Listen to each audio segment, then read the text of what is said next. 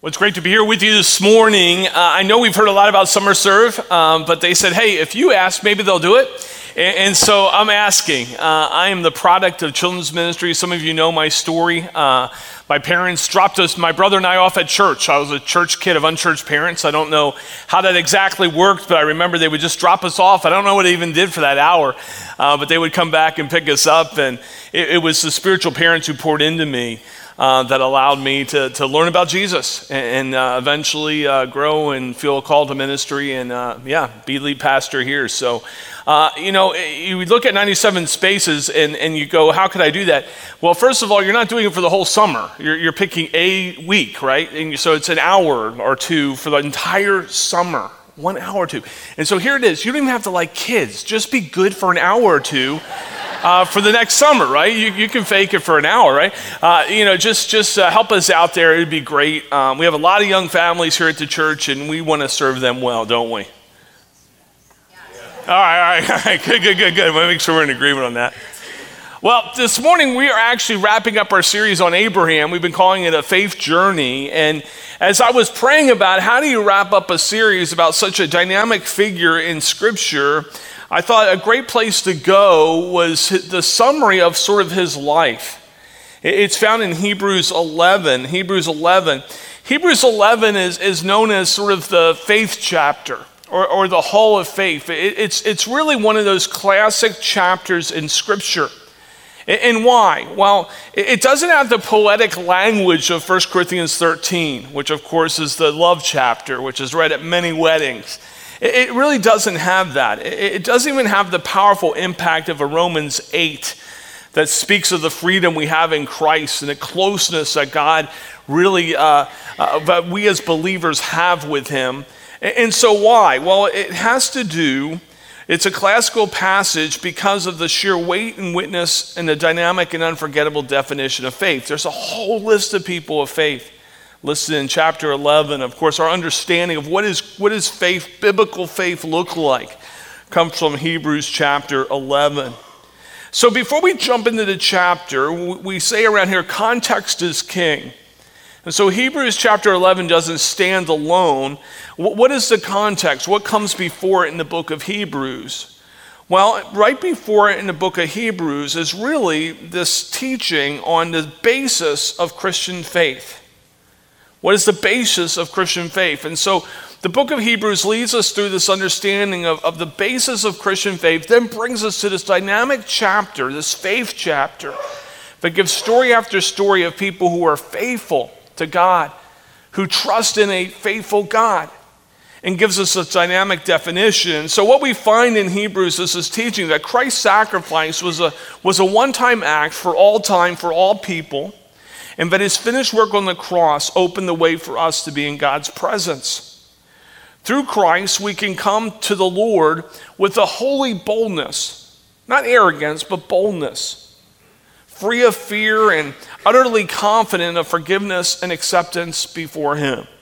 Is that not good news? We sang a song earlier in the service that God is slow to anger and that God is patient.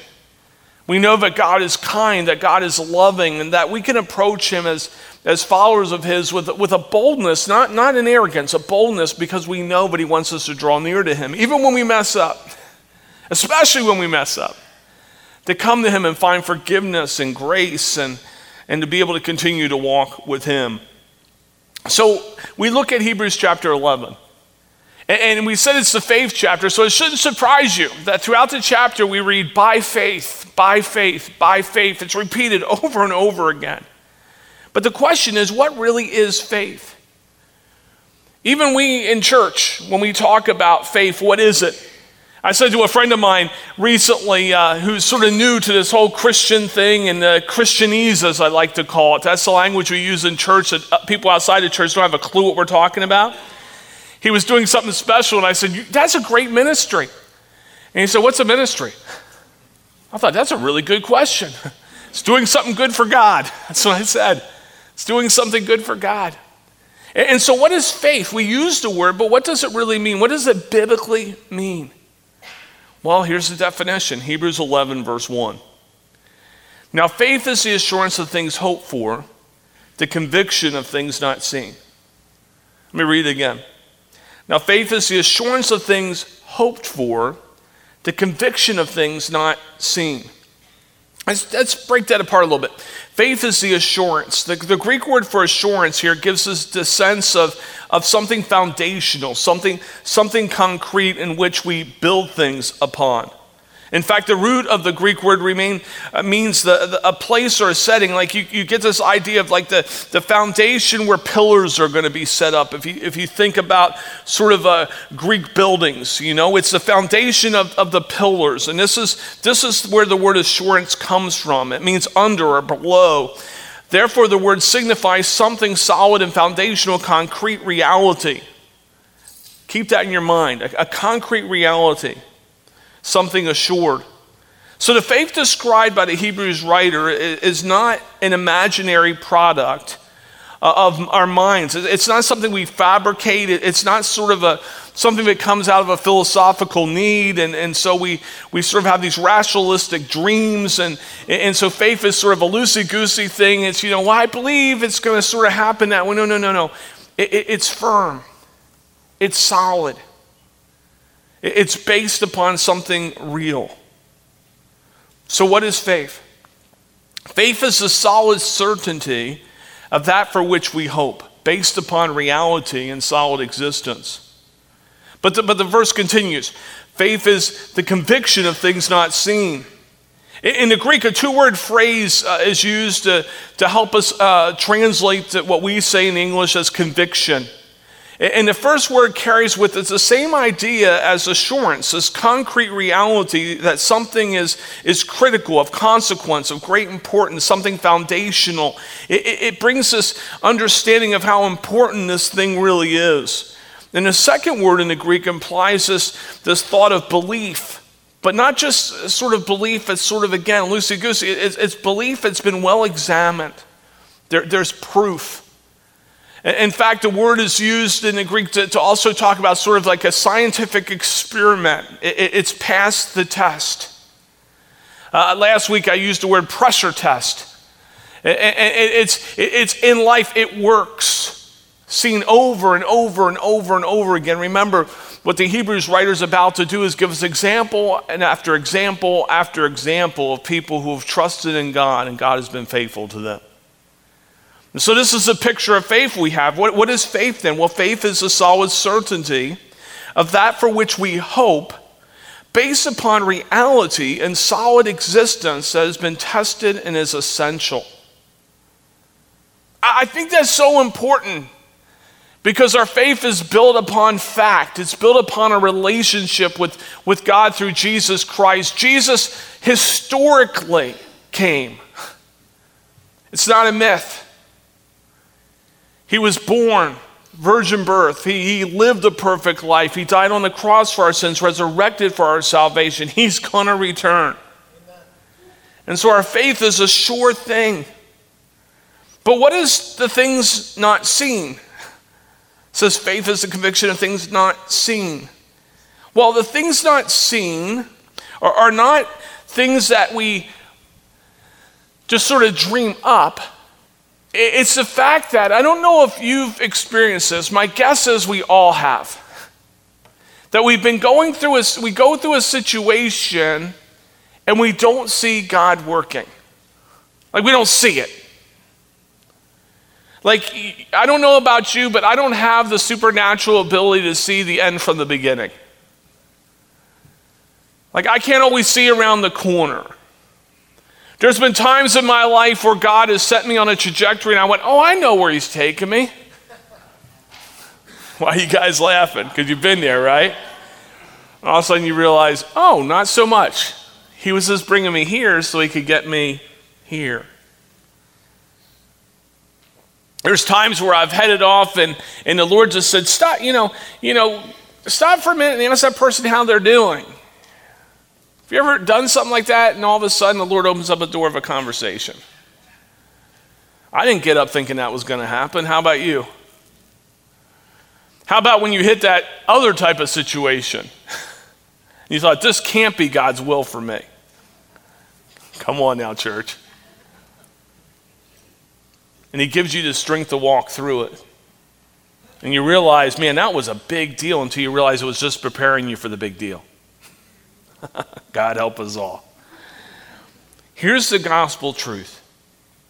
Our faith does not create reality, but is based upon the reality of God's sovereignty, power, and love.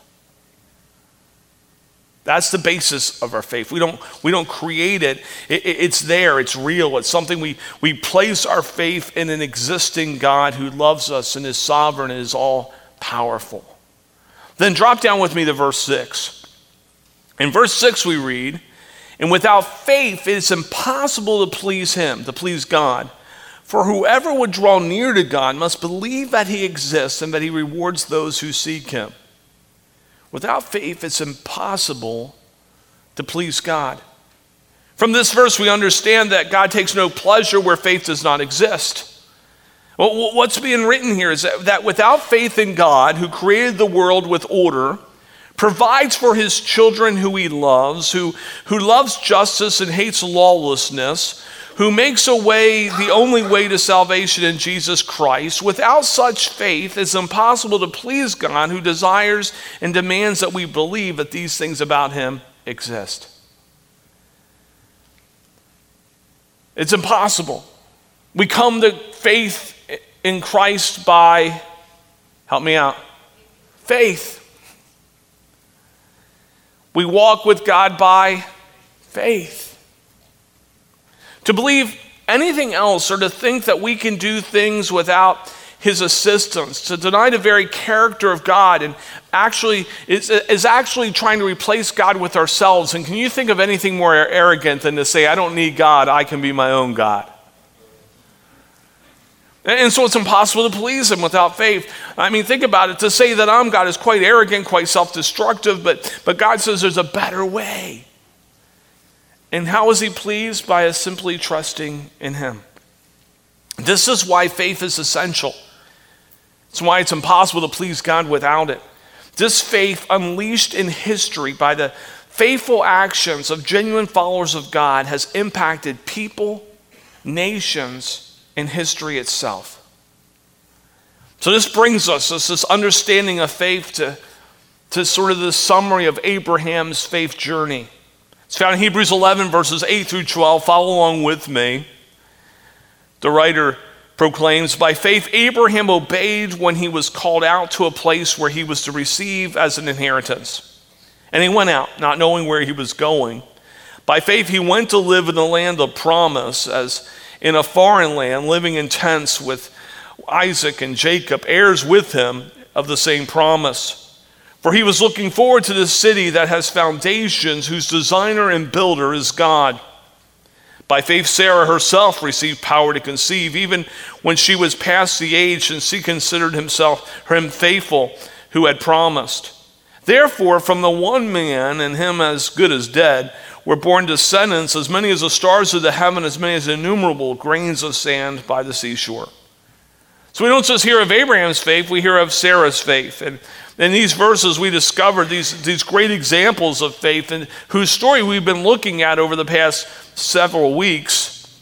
We're to understand this, that there's no other way, like the old hymn says, there's no other way to be happy in Jesus but to trust and obey. No other way. People say, how can I find joy in this life? Trust and obey the Lord. Follow his path for you. He knows better. Both Abraham and Sarah really exercise obedience as a result of faith. And that's the key, and we're going to unpack that here in a minute. They exercise obedience that results from faith. So many people think, I'm just going to force myself to do this and see if God will be faithful. I'm here to tell you, you're going to be obedient when you know God is going to be faithful. Again, we read in Hebrews 11, 8 through 10, by faith Abraham obeyed when he was called out to the place that he was to receive as an inheritance, and he went out not knowing where he was going. By faith he went to live in the land of promise, as in a foreign land, living in tents as with Isaac and Jacob, heirs with him of the same promise. I want to stop there for a minute. Many times when you read in the Old Testament, even as you go into the New Testament, God is referred to as the God of Abraham, Isaac and Jacob. Now why? Because those three in particular, God spoke his promise to. Spoke his promise to. So it gives special attention. So we bring our mind to, wait a minute, these three individuals heard the very voice of God of the promise that would be completely fulfilled in Christ. So when you read that, why does it have those three? I mean, he's the God of all of us. Well, that's why in Scripture those three are particularly named. Then we have verse 10. For he was looking forward to the city that has foundations, whose designer and builder is God. So Abraham obeyed in faith. Now, what was his motivation? It says he said, go from a country. This is Genesis 12. We looked at the first week of the series. Go from your country and your kindred and your father's house to the land that I will show you. And Abraham went. He hears this voice of God, this personal God. And we looked at the fact that the gods in which Abraham probably had worshiped before the true God actually spoke to him were impersonal gods. And all of a sudden he encounters a personal God, a real God. And he says, go. And Abraham goes, well, if he's going to speak to me, I'm going to go. And I want to tell you, I think people around him thought Abraham had lost his mind. I really do. I mean, can you imagine him going back and saying, hey, God told me. Who? Which God? No, the real God. Not the ones we've been worshiping, but the real God told me to go. He has a land for me, so I'm going to leave. Well, what about your family? What about your security? Do you know what it's like outside these city walls? Abraham said, this God spoke to me. I trust him. I'm going to go. Maybe some of you have experienced that. You've come to Christ and your family thought, you have lost it. Why would you put your faith in God? By faith, Abraham looked into the future. I mean, he does. Think about the text we just read. He looks into the future, and what does he see with a faithful eye? He sees cities. He sees a building and a foundation, and he says that the actual builder of this is God. He's living in a tent. I mean, just picture it. He's living in a tent. He's looking out of this open land, and with faith eyes, he sees that there's going to be cities. There's going to be a nation. It's going to be a light to the world. Something great is going to happen here. I shared several weeks ago of what they say of Walt Disney. When Disney World was built, Walt had already passed, and someone said, I wish Walt had seen this, to which someone said he did. Faith. Faith. Abraham foresaw that the builder of the city would be God, and we would do well when we look at what our life looks like to sit back and say, well, wait a minute, the builder of this is God. He's in control. When you're going through the dark times, don't forget what God has shown you in the light. Don't forget that you're not alone when you feel alone. Even though you do not see the hand of God working, doesn't mean he's not, church. Things not seen. Then we read of Sarah's faith. Look at verses 11 and 12. By faith, Sarah herself received power to conceive, even when she was past the age, since she considered him faithful and as he had promised. Therefore, from one man, and him as good as dead. By the way, that's how old Abraham was. Like, he was as good as dead. None of you are near as old as him, so I can say that, but that's exactly what that means. Man, he was as good as dead. Were born descendants, as many of the stars of the heaven, as many as the innumerable sands by the seashore. Simply put, Sarah's long past childbearing years. Long past childbearing years. In fact, when you read the account in Genesis 18, Sarah's first response is not faith, it's laughter. I think it's important we understand that, because we look at sometimes these biblical characters and we look at only the high points. The low point was these messengers of God said, hey, you're going to be pregnant. You're going to be the one who's going to bring the child of promise. And she starts laughing. She's like, what, are you kidding me? I don't even know at that point if she really wanted to have a child. I don't know. I mean, at some point she probably thought, I'm okay now. I've dealt with this. This is her response to them. She says, this is Genesis 18:12. Imagine I who am barren, I'm going to have a baby. You go, well, no, she must have been excited. No. If you read it in the Hebrew, she's actually questioning their sanity. She's saying to these heavenly visitors, this is the honest to God truth. She's questioning whether they understand her female condition, how old she is in past childbearing years, or whether they even understand where babies come from and how it happens. That's where she is at this point. However, the messengers persist, and something changes within Sarah. She yields, and belief washes over her. I think there are times in our faith journey where that needs to happen to us as well. If you've ever gone through a situation it's just so tough, all you could do is cry or laugh, like, you got to be kidding me. And God says, I'm with you. I'll give you what you need. You're already victorious in me. And we have a choice. We either move away from God or we move closer to him. And faith washes over us. God, you got this, and I've got this in you. Lastly, we drop down to verses 17 and 19. It says, by faith Abraham, when he was tested, offered up Isaac. And he who had received the promise was in the act of offering up his only son, of whom it was said, through Isaac shall your offspring be named. He considered that God was able to raise him from the dead, for which, figuratively speaking, he did receive him back.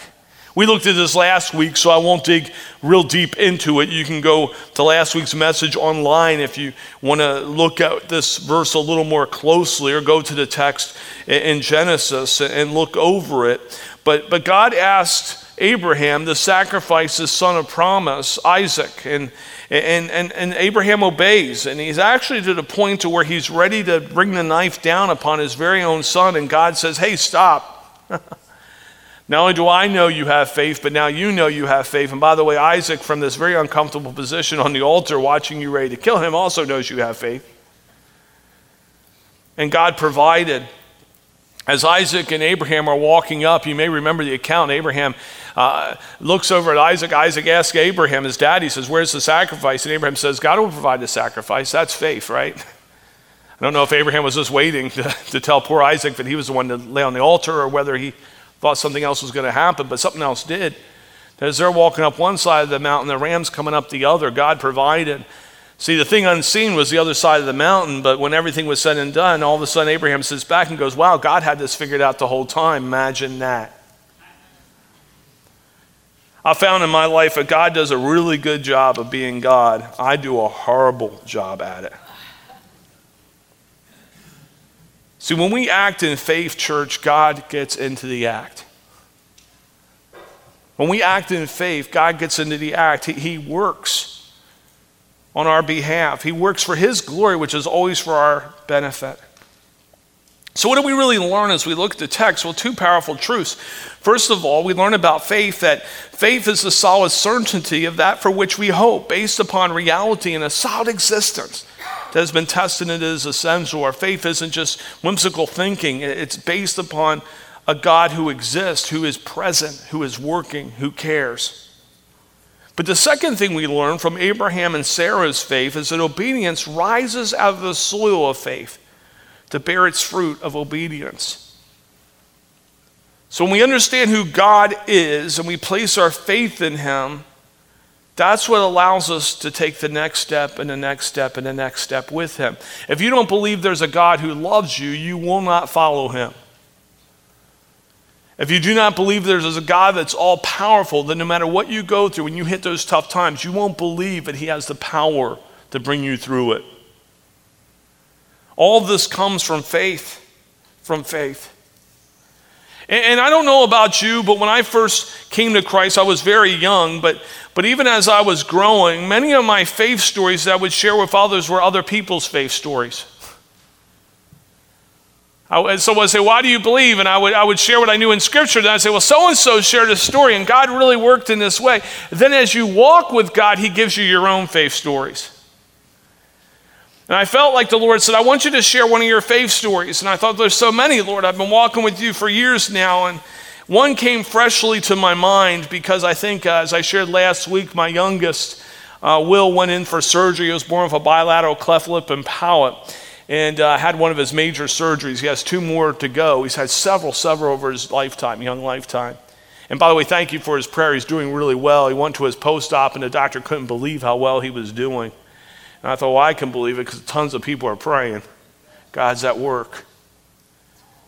Well, when Krista was pregnant with Will, and by the way, I don't know what it is sometimes when you make decisions, but I was at the end of my graduate school time in seminary, and I didn't have a job. I was leaving the job on campus to find a job, and we were going to probably leave the area. So it was the worst financial time ever to have a child, and we thought, you know what, we should have our third kid. That was when we chose to do it, and so we decided to try, and Krista got pregnant. And so there it was. Not knowing how I was going to support the family after I graduated, this job was going to end, and we were super excited. One day I was on campus working on my on-campus job as a fellow on campus, working for the fellowship there, and she called me and said, I got some bad news from the doctor. She was crying. I don't know about you, but I'm a fixer. I was over 30-some minutes away, didn't know what to do. I said, I'll be there as soon as possible. Told my supervisor I needed to go to Krista, told him why. He prayed with me. I headed down the road, 30-some minutes, longest drive of my life. I just prayed. Lord, I don't know what to say. I don't know what to do. I don't even know what's going on. Got there, found out, some tests came back wrong. And you take all these tests, right? And she did, I didn't, but she did all these tests. And one of them just didn't look right. Well, later we went to the doctor, and he told us there's something wrong with the baby, and encouraged us to terminate the pregnancy. Well, that wasn't even an option for us. So we said, well, that's not an option, so what do we do now? He said, well, we'll have to see as the baby develops what happens. Well, the baby got old enough to have an ultrasound, and now they're very common. Back in those days, man, does that make me feel old. 3D ultrasounds were not very common. Matter of fact, I had never known anyone to have one. The hospital that Krista's doctor was associated with had just gotten their first one, okay, yeah, it was the dark ages. I steered my car with my feet, and we got there, and we actually, Krista was the second person in the entire hospital to ever have an ultrasound with a 3D ultrasound. And the person who did the ultrasound was teaching the techs how to use it. So that tells you how new it was. And as they did it, this 3D ultrasound, of course, they're so common now, we were blown away. It's like you saw your child, right? Before, I have to be honest with the other two, we'd have ultrasounds and they'd go, oh, this is your child. Oh, look, and I'd go, I can't see. It's like a blob, right? It's like, what? Well, I'll take your faith, whatever you say. I believe the child's there. The 3D was so clear. And they said, oh, he has a bilateral cleft lip and palate. Now, we didn't know much about that, but we realized that's why the test was off. And all of a sudden, the lady said, I had that, the one who was reading the 3D ultrasound. And she turned around, and she was, I have to say, an attractive lady. And she said, I had that, and had surgery, and everything's great. And all I could see was this tiny little scar that I hadn't even noticed before. And it was like God said, I got this. I got this. Well, we read about it and sort of figured out that it was more common than we had thought, and didn't know what to do with this. And all of a sudden, my mom called and said, my mom, long story short, or long story longer because I'm a pastor, my mom was working for an infectious disease doctor, one of the top doctors in that area in Tampa Bay at the time. And he had a friend who happened to be the top in the country, one of the top. He was a top in Tampa Bay, one of the top in the country. Crisis pregnancy doctors. So when people had difficult pregnancies, they would go to him. People would actually refer to him from all over the country, and actually parts of the world. Well, he had heard about our situation through Dr. Holder and said, hey, if they move down here, now remember, I didn't have a job, so I wasn't going anywhere. If they move down here, I'll take care of them for free. Mom said, pray about it. I said, I don't need to. God answered prayer. I don't, sometimes as Christians, we overcomplicate things. When I don't even need to, I know God's hands in this. And so we went down and were cared for. And he was born in All Children's Hospital right there. Of course, he's 19 years old right now, just had one of his last surgeries, 2 more coming, doing great. I asked him outside, I said, can I share this story? And he looked at me like, you've never asked whether you could ever share a story about us in the family. But I felt like I should at least ask, if he had said, no, I don't know what I would have done. I would have said, oh, okay, well, you're going to be upset then because I'm going to share it. But God has been so faithful. I mean, I can't even begin to tell you the stories of his faithfulness. When we were down in Florida, he was born about 2 months in. What I didn't share with you, a church had called me to be their lead pastor. And I said, I don't know if that's really what I need to do right now. I'm not sure what's going on with Will. He hadn't been born yet. Before this, we were looking at either planting a church in Sacramento, California, or being missionaries in the nation of Turkey.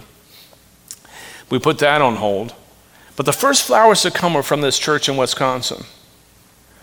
I said to him, there's like only a 1% chance I'm going to end up being your lead pastor. But they kept pursuing. But they said, just come up and see us. I said, all right. I just don't want to waste your money.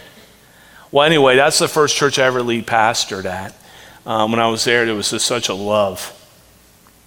Will went up with us. He's like 2 months old.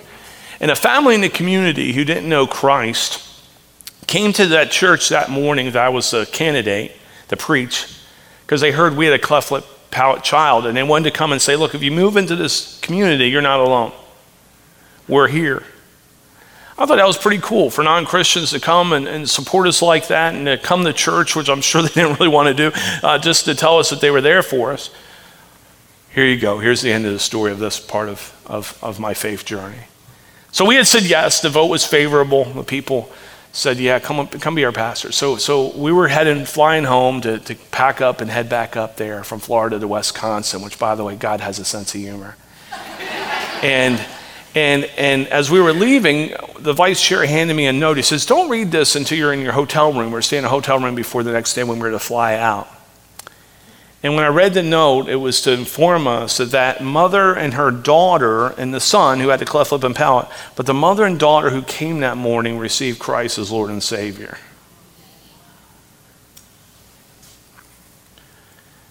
How God uses what we think are tragedies for his glory will never cease to amaze me. Knowing what Will was going to go through has been one of the hardest parts of my life.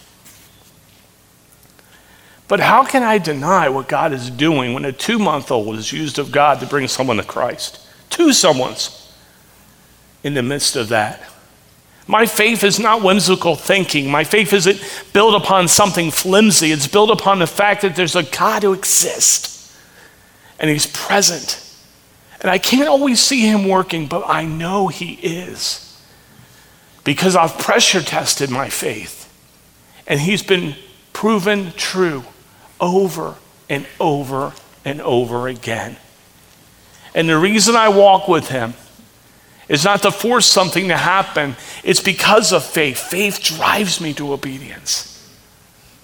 It's not my obedience that creates my faith. And wherever you find yourself this morning, I hope you leave here understanding there's a God who exists. And he loves you. He has a plan for you. And if you've yet to receive him as Lord and Savior, that you'll take that step this morning, whether you're here on campus or watching online. And whatever the next step of faith is that God's calling you to, you will not regret walking with him. He will prove himself to you over and over again. Because that's the God we serve. That's the God we worship. That's the Spirit of God that reigns in us. Amen, church? Let's pray.